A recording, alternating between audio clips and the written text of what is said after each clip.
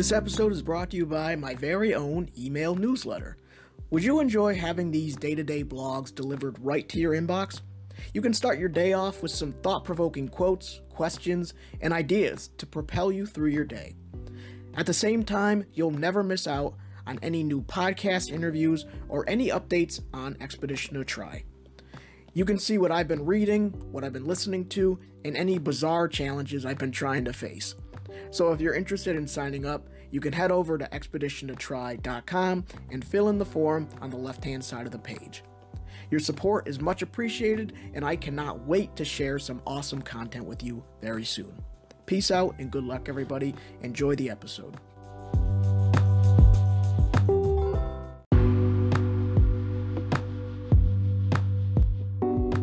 This is the day-to-day thoughts and insights for May 11th, 2022, titled My Disease.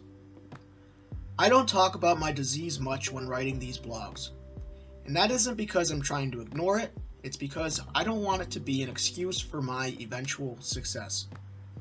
This is a difficult perspective for me to explain, but I'm going to try my best. I don't want to be known for my disease. I don't want people to look at me and feel inspired simply because I have a disease and have been able to overcome a lot of the obstacles involved. I don't want to be known as the guy who says things like, "My disease taught me blank." This isn't to say my disease hasn't been responsible for forming a lot of my perspectives and habits. It absolutely has. I just don't want all my ideas to be connected to Hurler Shea. I want to feel like my ideas are worthy of recognition and deserve deeper consideration. Not because I have this rare struggle and therefore I have something to teach. We all fight our own battles and try our best to navigate life. Being born with Hurler Shea is mine. For others, it's anxiety, depression, eating disorders, autoimmune deficiencies, the list goes on and on. My disease is just something I have. It's another part of me. Something I have to keep in mind when making decisions.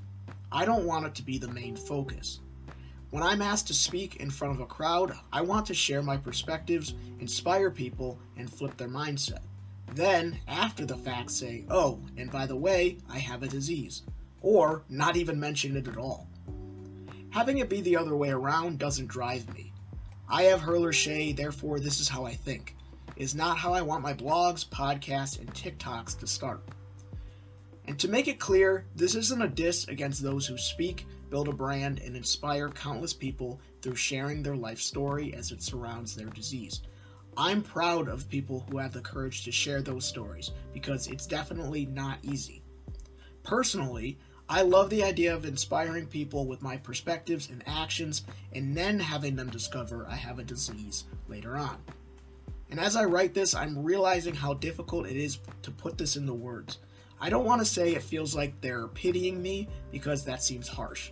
But honestly though, I think that's kind of it. When the disease comes first, then they decide to listen, it feels gross.